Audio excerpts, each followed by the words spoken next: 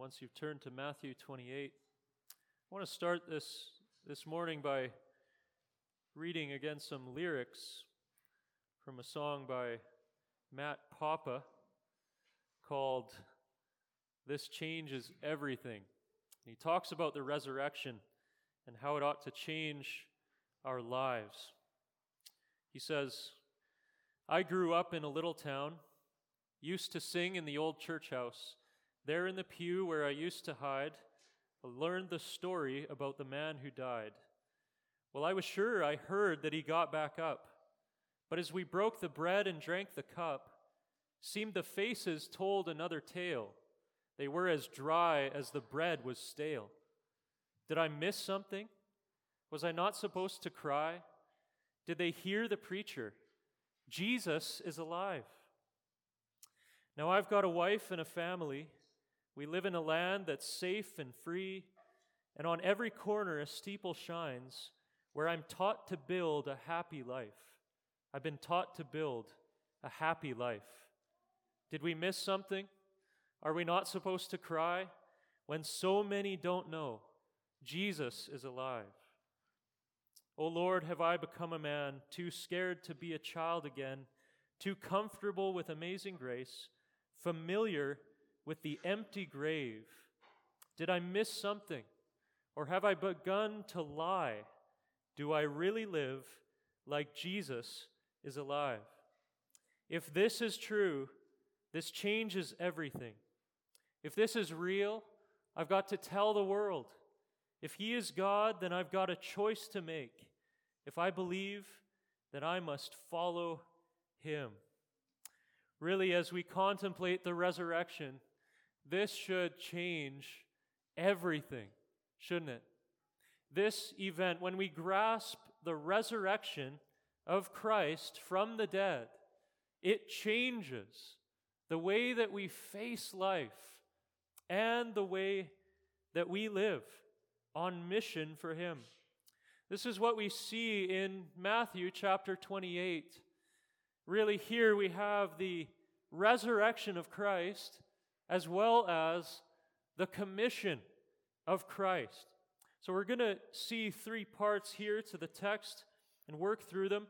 Christ's resurrection in verses 1 to 10, Christ's opposition in verses 11 to 15, and then Christ's commission in 16 to 20. So look here at the first part, verses 1 to 10. And really, before we get into this, we have to note the context. We know as we gathered on Friday, we read through Matthew 26 and 27. What precedes this is the trial, the betrayal of Jesus Christ, His crucifixion upon the cross as He gave up His own life and died for the sins of His people. And also the burial we see in Matthew 27, verses 15 to 61. It says there, "When it was evening, there came a rich man from Arimathea named Joseph, who also was a disciple of Jesus. He went to Pilate and asked for the body of Jesus. Then Pilate ordered it to be given to him. And Joseph took the body and wrapped it in a clean linen shroud and laid it in his own new tomb, which he had cut in the rock. And he rolled a great stone to the entrance of the tomb and went away. Mary Magdalene and the other Mary were there, sitting opposite the tomb." And so this Joseph had gone, he had taken the body from Pilate, he had put it in this tomb. Mary Magdalene and the other Mary were there. They saw the tomb. They saw Jesus dead, laid in this new tomb, and they saw it sealed over with that rock. Now also, in addition to the burial, we see at the end of chapter 27 the further sealing of the tomb. Maybe this is something we don't focus on as much. It's a detail that Matthew gives us, that actually this tomb was sealed by Roman guards. Look at verse 62 of chapter 27. It says here, "The next day, that is, after the day of preparation," so this is Saturday, "the chief priests and the Pharisees gathered before Pilate." Now, what you have to know about the chief priests and the Pharisees these were the very men who instigated also the death of Jesus Christ, right? These were men who were opposed to him, who hated him in his ministry. These were the people actually who paid Judas to betray Jesus into their hands. And so now they're gathering with Pilate, and it says in verse 63, and they said, "Sir, we remember how that impostor said, while he was still alive, 'After 3 days I will rise.'" They had remembered that Jesus had spoken of his death and his resurrection after 3 days, which is interesting because even the disciples don't seem to remember that detail at this point, but his enemies remember that. Then verse 64, "Therefore order the tomb to be made secure until the 3rd day, lest his disciples go and steal him away and tell the people he has risen from the dead, and the last fraud will be worse than the first." So they wanted to secure that nothing would happen anymore with this Jesus fellow. They hated him, they hated his followers, they hated his movement, they were envious of him. They wanted to stamp out anything possibly that could happen with Jesus. Then verse 65, it says, "Pilate said to them, 'You have a guard of soldiers,'" and that word there, guard, is multiple soldiers. This was a company of soldiers that were put there to guard. And he says, "Go, make it as secure as you can." So they went and made the tomb secure by sealing the stone and setting a guard. Okay, so all of these guards are surrounding the tomb. They've sealed the rock. They've set all these guards around it. You think of, walking into Buckingham Palace, you might see those guards with the big, tall, black, fuzzy hats, and they're making sure that no one goes in or out. That was the idea here. No one was going to get in. No one was getting out. Nothing was going to happen with this tomb. They tried to ensure this in opposition to Jesus and his disciples. Now, as we go then into chapter 28, it says, "Now after the Sabbath, toward the dawn of the 1st day of the week, Mary Magdalene and the other Mary went to see the tomb." So this is Sunday. This is the 1st day of the week, and it's beginning to dawn, and Mary are on their way to this tomb, the same Marys who had seen Jesus laid in that tomb, who had seen the rock put in front of it. And other Gospels tell us there were multiple more women there, Salome and Joanna, and even others. And also the other Gospels tell us, Mark in particular, that when they were on their way to the tomb, they started thinking, "Oh boy, how are we actually going to move that rock?" They were bringing spices to, again, anoint the body, and they were wondering how they would actually get into the tomb. That, of course, they didn't know there were guards there as well. But it says then, in verse 2, this is an amazing detail Matthew gives us. It says, "And behold, there was a great earthquake, for an angel of the Lord descended from heaven and came and rolled back the stone and sat on it. His appearance was like lightning, and his clothing white as snow. And for fear of him, the guards trembled and became like dead men." And the other Gospels help us to understand that really the women weren't there quite yet at this point. This was happening in order to terrify the Roman guards and get them away from the tomb. They became like dead men for fear of this glorious angel coming from heaven. God himself sent by his power this blazing angel in his glory, like lightning, pure, clothing white as snow, in order to disassemble these guards, to remove his foes from the picture, and to open the empty tomb. We see him sitting upon the rock, all cool and calm. He didn't even have to speak to these soldiers. He didn't have to attack the soldiers, but they were left completely terrified before this great angel of the Lord. You see that he scatters his enemies, this power of the angel. we should note, does not even compare to Jesus' coming glory when he returns to judge the world. Now, in verse 5, we see that the angel now addresses the women. And we learn from other Gospels as well that there were multiple angels. They spoke to them inside of the tomb. And what do they say to these friends of Jesus? They had just terrified the foes of Jesus. What do they say to the friends, to the disciples of Jesus? The angel says, "Do not be afraid, for I know that you seek Jesus, who was crucified. He is not here, for he has risen, as he said. Come, see the place where he lay. Then go quickly and tell his disciples that he is risen from the dead, and behold, he is going before you to Galilee. There you will see him. See, I have told you." So he comes to these women and he says, you don't need to be afraid. We're not here to scare you. We're not here to scatter you. We're here to bring really news of comfort and joy to you. Don't be afraid. Be at peace. I know what you're seeking. You're seeking Jesus, who was crucified. They know, yes, Jesus was indeed crucified.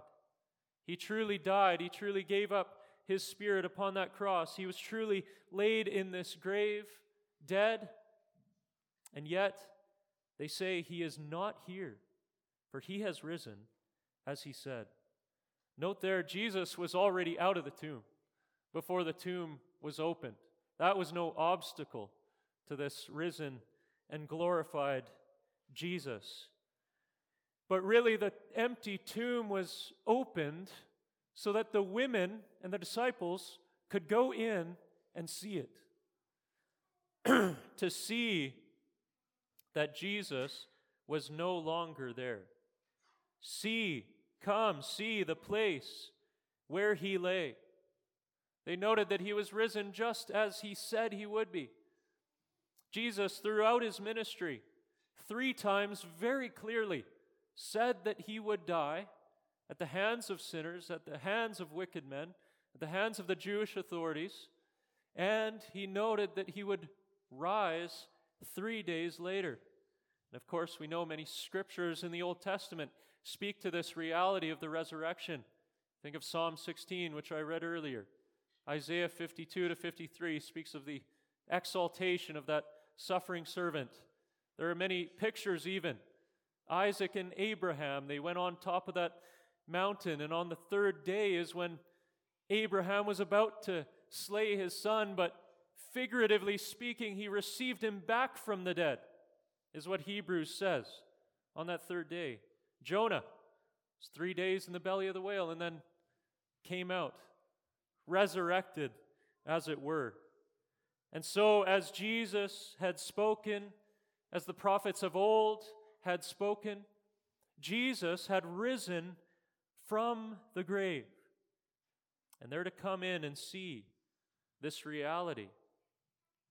Now, the angel doesn't stop there. He tells the women to go quickly and tell the disciples that he had risen from the dead, and that Jesus was going before them to Galilee, and there they would see him. And so we see in verse 8, they depart quickly from the tomb with fear and great joy, and ran to tell his disciples. It's very interesting at the end of Mark. It notes that initially the women were terrified, and they went away and they told no one. But Matthew notes that there was also this great joy beginning to well up that would become complete as they ran and told the disciples. This was not something really to be afraid of, as the angel noted, but rather something to rejoice in, that the Lord who had died had been raised from the dead. Now in verse 9 and 10, we see that Jesus himself met them and reassured them of these truths and appeared before them so that they might really see that he was indeed risen from the dead. Verse 9, and behold, Jesus met them and said, "Greetings." And they came up and took hold of his feet and worshipped him. That's the proper response to the risen Jesus, to fall before him, to worship him. And you note there that Jesus doesn't stop them from worshiping him. At other times in Revelation, for instance, John has this kind of reaction before angels, and he stoops down and he begins to worship. The angel says, "Don't do that. I'm just a servant like you are." Jesus does not stop people from worshiping him. This is the Lord, this is God in the flesh, risen and glorified. He is the object of our worship. You note then in verse 10, Jesus really reiterates what the angel had said. He speaks comfort to their hearts. He says, "Do not be afraid. Go and tell my brothers to go to Galilee, and there they will see me." Just stopping for a moment here, some application. We should note that the resurrection of Jesus spells fear for his enemies, for those who would oppose Jesus Christ. This ought to terrify. This ought to make us like dead men. Because as Paul even says in Acts 17:30-31, God is now commanding everyone everywhere to repent, because he has appointed a man by whom he's to judge the world in righteousness. And of this he's given assurance and proof by raising him from the dead. If you're in opposition to Jesus, you ought to tremble at his resurrection. He is raised from the dead to reign as Lord of Lords and King of Kings, and he's coming back to judge the world. But this also is comforting to the friends of Jesus, isn't it? The disciples had been mourning, they had been weeping. We see in John 20, Mary was sitting even at the tomb, weeping. And they said to her, "Why are you weeping? Whom are you seeking? Why are you seeking the living among the dead?" See, Jesus has been raised from the dead, and this actually is all our hope. This is all our peace. This is all our joy as Christian believers. Because the resurrection means, first and foremost, that Jesus actually completed that work that he did upon the cross. That he was raised for our justification, that he can forgive us of our sins, because that sacrifice was acceptable to God. As the Holy One, the Son of God, he himself was sinless, and he raised from the dead. He had no sins of his own to pay for. So once he had paid for ours, he rose victorious. That was a finished work. Our sins are forgiven. It also means that Jesus is who he claimed to be, the Son of God, the Son of Man, who would be raised on the third day. He is the Holy One of God. He's been declared in power to be the Son of God by the Spirit of holiness, who raised him from the dead. This means that Jesus is presently reigning, that he's alive, that he's with us as believers, as we'll see even at the end of this passage. He is with us all the days to the end of the age. This means that all our enemies have been dealt the death blow, that death effectively is about to be destroyed, that all of our sins, all suffering, that the powers of darkness, that Satan himself, that death itself has been destroyed effectively. Christ has taken away the power of these things by his resurrection from the dead and his finished work upon the cross. And so this brings hope and peace and great joy that should overwhelm all of our fears. We can stand in the worst circumstances of life and say, Jesus is risen. And that gives us hope. I was talking to a brother yesterday, not from this church, but he had received a troubling note from his doctor, a CT scan that showed something that's potentially very bad. And we prayed together, and I I was thinking about this message, obviously, and I just said to him, Jesus is risen. And we shared there for a moment the hope that we have. And that changes everything, doesn't it? Even in the face of terminal illness, if that's what it is. Even in the very face of death, to say Jesus is risen. He's overcome death. We also will be raised up on the last day if we believe in Him. He is the resurrection and the life. So this changes everything. The way we can look at sin, at suffering, at death. So we need to gaze upon the empty tomb.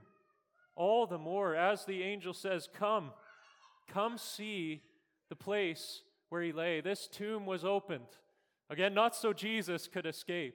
He could get out by His own power. But so that we could go in and look and see Jesus is risen.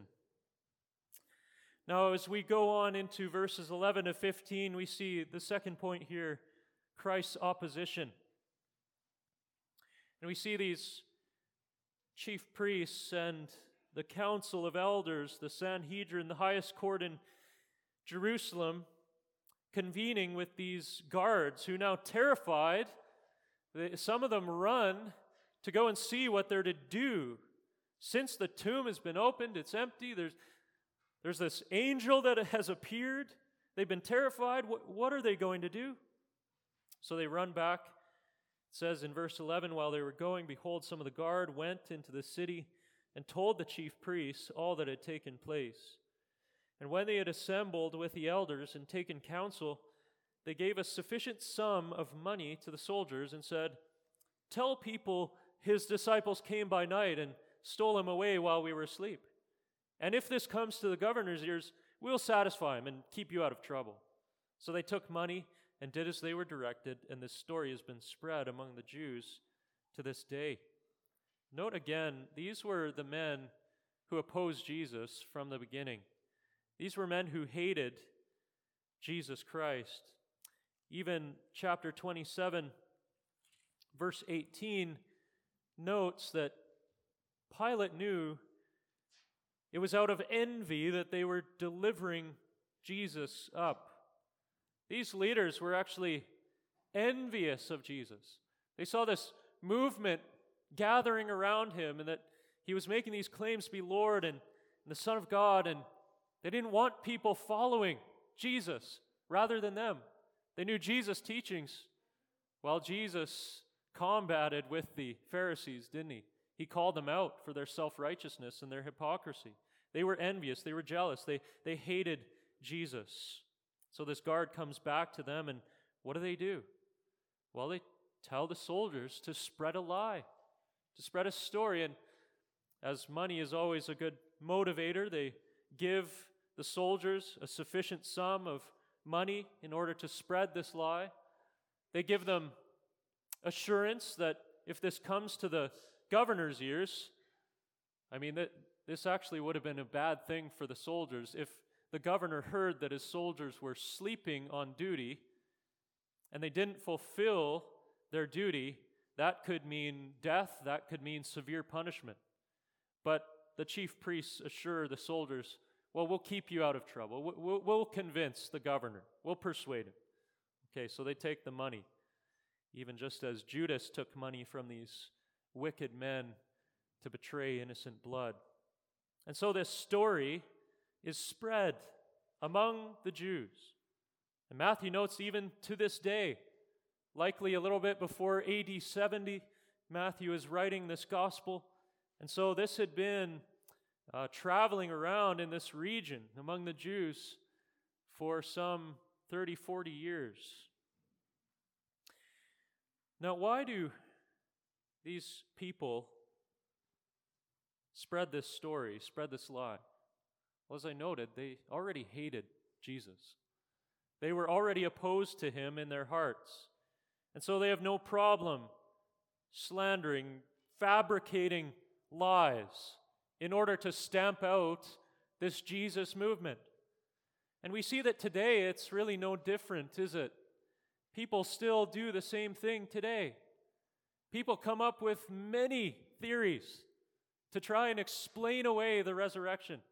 They fabricate these lies that are really based on no evidence whatsoever in order to stop people from believing in Jesus. Because why? Well, they themselves are already opposed to Jesus in their hearts. There's many theories. Even this stolen body theory is still spread today. People say that the disciples probably went in and took the body and then made up these stories about the resurrection. Now, there are a number of problems with that theory.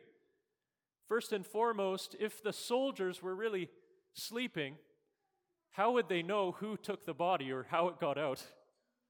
They wouldn't have known. So how do we know it's the disciples of Jesus who took the body?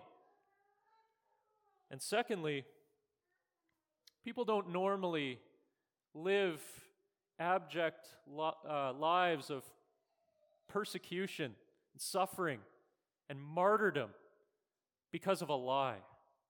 If the disciples had made this story up, why is it that they were willing to be persecuted for this story and to even give up their very lives for the resurrection of Jesus Christ? People don't willingly live like that and give up their lives for something that they know is false. So that theory falls to the ground, and it's based on no evidence whatsoever. Even those who first spread it knew that it was a lie. There's also another theory, the mass hallucination or mass vision or cognitive dissonance theory. People propose that all these disciples were hyped up, that they were thinking upon the resurrection, and they really wanted to believe that Jesus was raised from the dead as he spoke to them and as the Old Testament scriptures had noted. They so wanted to believe this, and they were perhaps hallucinating together, working themselves up into a fever, believing that they actually saw Jesus risen from the grave, or that they all perhaps experienced some sort of vision together while they were worshiping, or even that there's this cognitive dissonance that they couldn't handle the reality that Jesus had died. And so they were so hoping that he would be back from the grave that there's this dissonance in really what was true and the reality that they made up for themselves. And so they convinced themselves that Jesus was alive. Well, that theory also falls to the ground because, as we know from the gospel accounts, these disciples actually did not have their minds on the resurrection from the dead. They were slow of heart to believe everything the scriptures had foretold. They weren't even thinking that Jesus would rise from the dead. They were mourning over him. They were weeping. They thought he was gone for good. So this theory really doesn't make any sense. There's also the swoon theory. Even the Quran, the book of the Muslims, in Surah 4, verse 157, says that, well, Jesus really didn't die on the cross. He didn't really get crucified upon the cross. And other people suggest that perhaps Jesus fell unconscious on the cross. And then when he was in the tomb, he resuscitated, and then he walked out on his own. Well, this is, again, a ridiculous theory because the Romans knew how to kill people. A crucifixion, you don't escape from crucifixion. No one survives flogging and all of the scourging that Jesus went through and being nailed to a cross whereby you would normally suffocate to death if you had not died earlier. They would break the legs in order to ensure that those were dead. And we know in John 20, they had already seen that Jesus was dead, so they didn't break his legs. Not a bone in his body was broken. They put the spear in his side, water came out. And we know even more than that Jesus himself was the one who gave up his spirit upon the cross. He surely died. and he surely rose again. See, all these theories are ultimately groundless. They have no historical evidence, whereas we actually have eyewitness accounts from those very disciples who saw him risen from the grave. We have people who were actually there in that time period writing not just 2 witnesses, not just 3 witnesses, but 4 witnesses, and even more throughout the New Testament, with historical accuracy that is confirmed even by outside sources. Josephus even writes that there was this man Jesus who was crucified, and his disciples told people that he was risen from the dead. And so why do people make up these theories? Again, it's because people by nature are opposed to Jesus Christ. Psalm 2, why do the nations rage and the peoples plot in vain? They try to burst their bonds apart and rage against the Lord and his anointed, his Christ. We know that we're all born in sin. We're all born rejecting God, rebels from the cradle. And so people dispel of the resurrection because they already don't believe in Jesus Christ. They don't want to believe in Jesus Christ. Those who already hated him were the first to spread these lies, and today it's really the same. But we know that God can overcome all doubts and disbelief and all opposition and all rebellion, don't we? Even a man like the Apostle Paul, who was so vehement against the early church, who tried to stamp out this movement, who was on his very way to imprison disciples in Damascus, was stopped by the risen Lord, and all of his opposition was dispelled that day as scales fell off of his eyes, and as he repented and believed in Jesus Christ, the risen Lord, and became his disciple. We read even in modern times of a guy like Lee Strobel, a journalist. He called himself an atheist. He investigated everything about Jesus Christ and his resurrection, and the Lord overcame his heart and caused him to believe. And so we ought to continue putting these things before the people, putting the realities of the gospel, the death, the burial, and the resurrection of Jesus Christ in front of people's eyes. And the Lord will surely do a work in many to cause them to believe, to overcome the rebellious heart, to make disciples of Jesus Christ. Now, as we go on here, verses 16 to 20, we see the third point, which is Christ's commission. And I have to say beforehand that I think likely I'm going to preach on this again next week in more detail, because there's so much here I just really can't deal with it all in one message. But here we see the setting of this great commission. The disciples, hearing that Jesus would appear in Galilee, they go there. Now 11 disciples, since Judas had hanged himself. It says in verse 16, now the 11 disciples went to Galilee, to the mountain to which Jesus had directed them. Now it's interesting that Jesus would direct them back to Galilee, and back in particular to a mountain or a hill. I was looking on Google Maps, and you notice there are actually a lot of hills, sort of low mountains around the area of Galilee. But what is the significance of Galilee? Well, this is where Jesus really began the bulk of his ministry. He began preaching and teaching, calling people to repent and believe in towns in Galilee. And he called even these disciples there in Galilee. Many of them were fishermen on that Sea of Galilee, or the Sea of Tiberias. And he called them to follow him, and they rose up. They became disciples. That is, followers and learners of Jesus Christ. And we know also that it was on a mountain, perhaps even the same mountain, that Jesus gave his Sermon on the Mount, which is all about what it means, what it looks like to be a disciple of Jesus Christ. And so I think the significance here is that Jesus wants to give them one last lesson about discipleship. Namely, that if you're a disciple, you need to be about making disciples. Disciples make disciples. He gives this great commission here. Verse 17, it says, "And when they saw him, they worshipped him, but some doubted."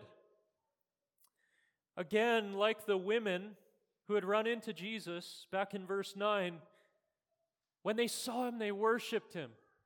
This is the proper response, again, to this risen Lord, but we see mingled in there, some were doubting. You know, in John 20, there's doubting Thomas. He had to actually see Jesus' body and put his finger in the wounds before he would believe. Jesus rebuked him. Jesus said, "Blessed are those who have not seen and yet believe." And yet there are some here, some disciples, who were doubting. Don't we know it to be true that even as believers in Jesus Christ, at times we doubt? Well, we need to go back to the written record, don't we? To the truth of Scripture to overcome our doubts. We need to go again and see the place where he lay. We need to go and look at these accounts of his resurrected glory in order to confirm again our faith. Verse 18 and 19 and 20, Jesus then gives this great commission. Really, he speaks first of his all-encompassing authority, and then he gives an all-encompassing commission. In verse 18, it says, "Jesus came and said to them, 'All authority in heaven and on earth has been given to me.'" Note that word, all. This is all-encompassing authority. This means all control, all power to save, to judge, to govern.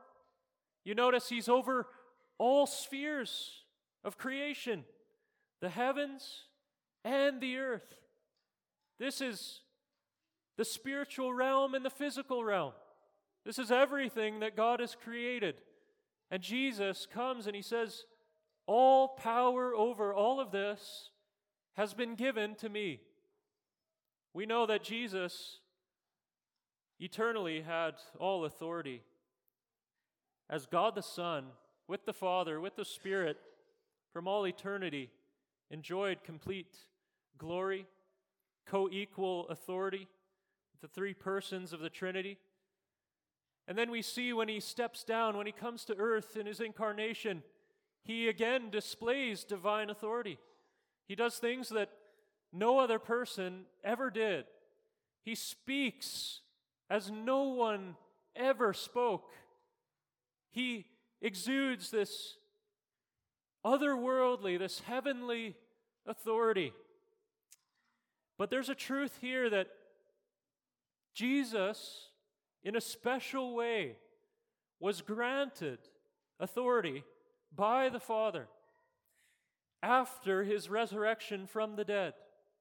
There's a special way in which, as the God-man who has accomplished his work of redemption, who has so humbled himself to obedience, even to the point of death on the cross, completing the work of salvation, he has now been crowned with glory and honor and exalted and given the name above every name, so that everyone in heaven, on earth, and under the earth should bow the knee to him and confess that Jesus Christ is Lord, to the glory of God the Father. We see in scriptures like Psalm 2, "Today I have begotten you, you are my son." Psalm 110, "Sit at my right hand until I make your enemies a footstool for your feet." One particular text I want you to look at here is Hebrews chapter 2.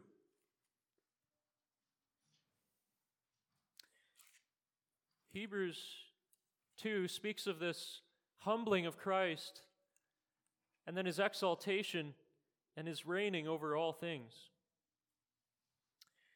Starting in verse 8, and he's quoting from Psalm 8, or verse 7 rather. You made him for a little while lower than the angels. You have crowned him with glory and honor, putting everything in subjection under his feet. Now in putting everything in subjection to him, he left nothing outside his control.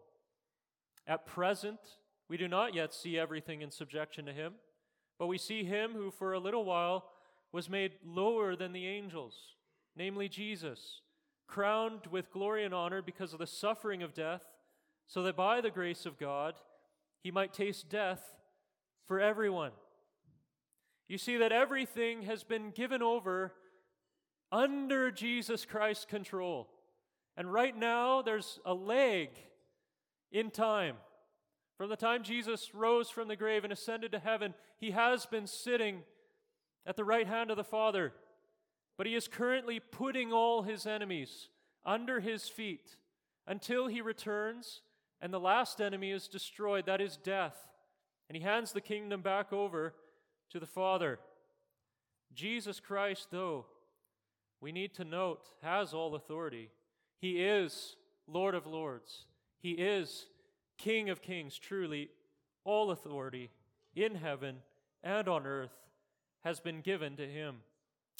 Now, in light of that, getting back to Matthew 28, verse 19 here, you might ask, well, what are his kingdom subjects to be doing then? If he is king, if he is Lord with all authority, what is he asking for his servants to do? What are disciples of this Lord to be doing on this earth? What is their mission? What is their commission on earth until he returns? Well, it's this, what he records here in verse 19 to 20. He says, "Go therefore and make disciples of all nations, baptizing them in the name of the Father and of the Son and of the Holy Spirit, teaching them to observe all that I have commanded you. And behold, I am with you always to the end of the age." What is the main idea there? It's that these disciples are to make disciples themselves. Jesus had said when he first called these men, "Follow me, and I will make you fishers of men." They're to make disciples. That's the main verb in verse 19. And then there are these other supporting participles: going, baptizing, teaching. These are means by which this commission is going to be accomplished. But the main idea there, again, is make disciples. Again, a disciple is a learner of Jesus and a follower of Jesus. And so how do we make disciples? Well, it's quite simple. We put Jesus before them. We proclaim the gospel. We share the good news of Jesus' death and burial and resurrection. And God will make people's hearts supple to that truth. And when they receive it, they begin to follow him. We call people to repent and believe in this Lord, this Christ, this risen Lord. And as they rise up to follow him, then we continue discipling. We baptize when people come to repentance and faith.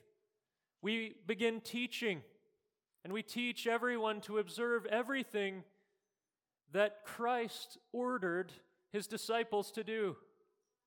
So we need to acquaint people first with Jesus Christ.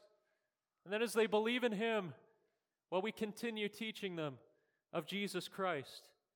And as disciples ourselves, we're not pointing to ourselves to follow.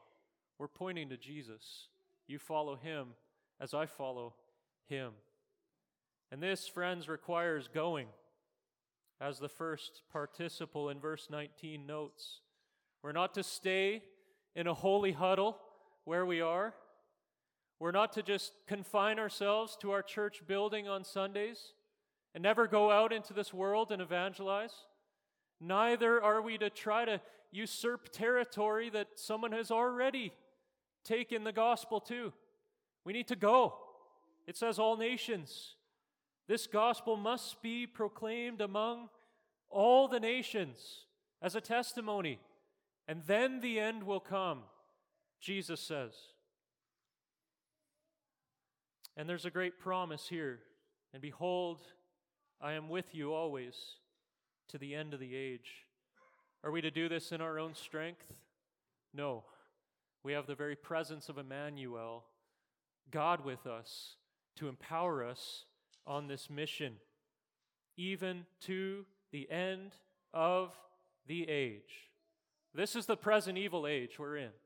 It's the age in which we spread the gospel, we make disciples, we baptize them, we teach them everything He's commanded, we obey Jesus Christ till the end of the age, till that age to come begins, when Jesus Himself returns.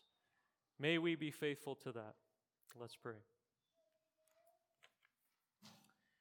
Lord, we believe in You. Help our unbelief. We worship You. Lord, we glorify You as our King of Kings, and we ask that You would indeed empower us, Lord, for our mission here on earth, even until You come. We pray in Your name. Amen.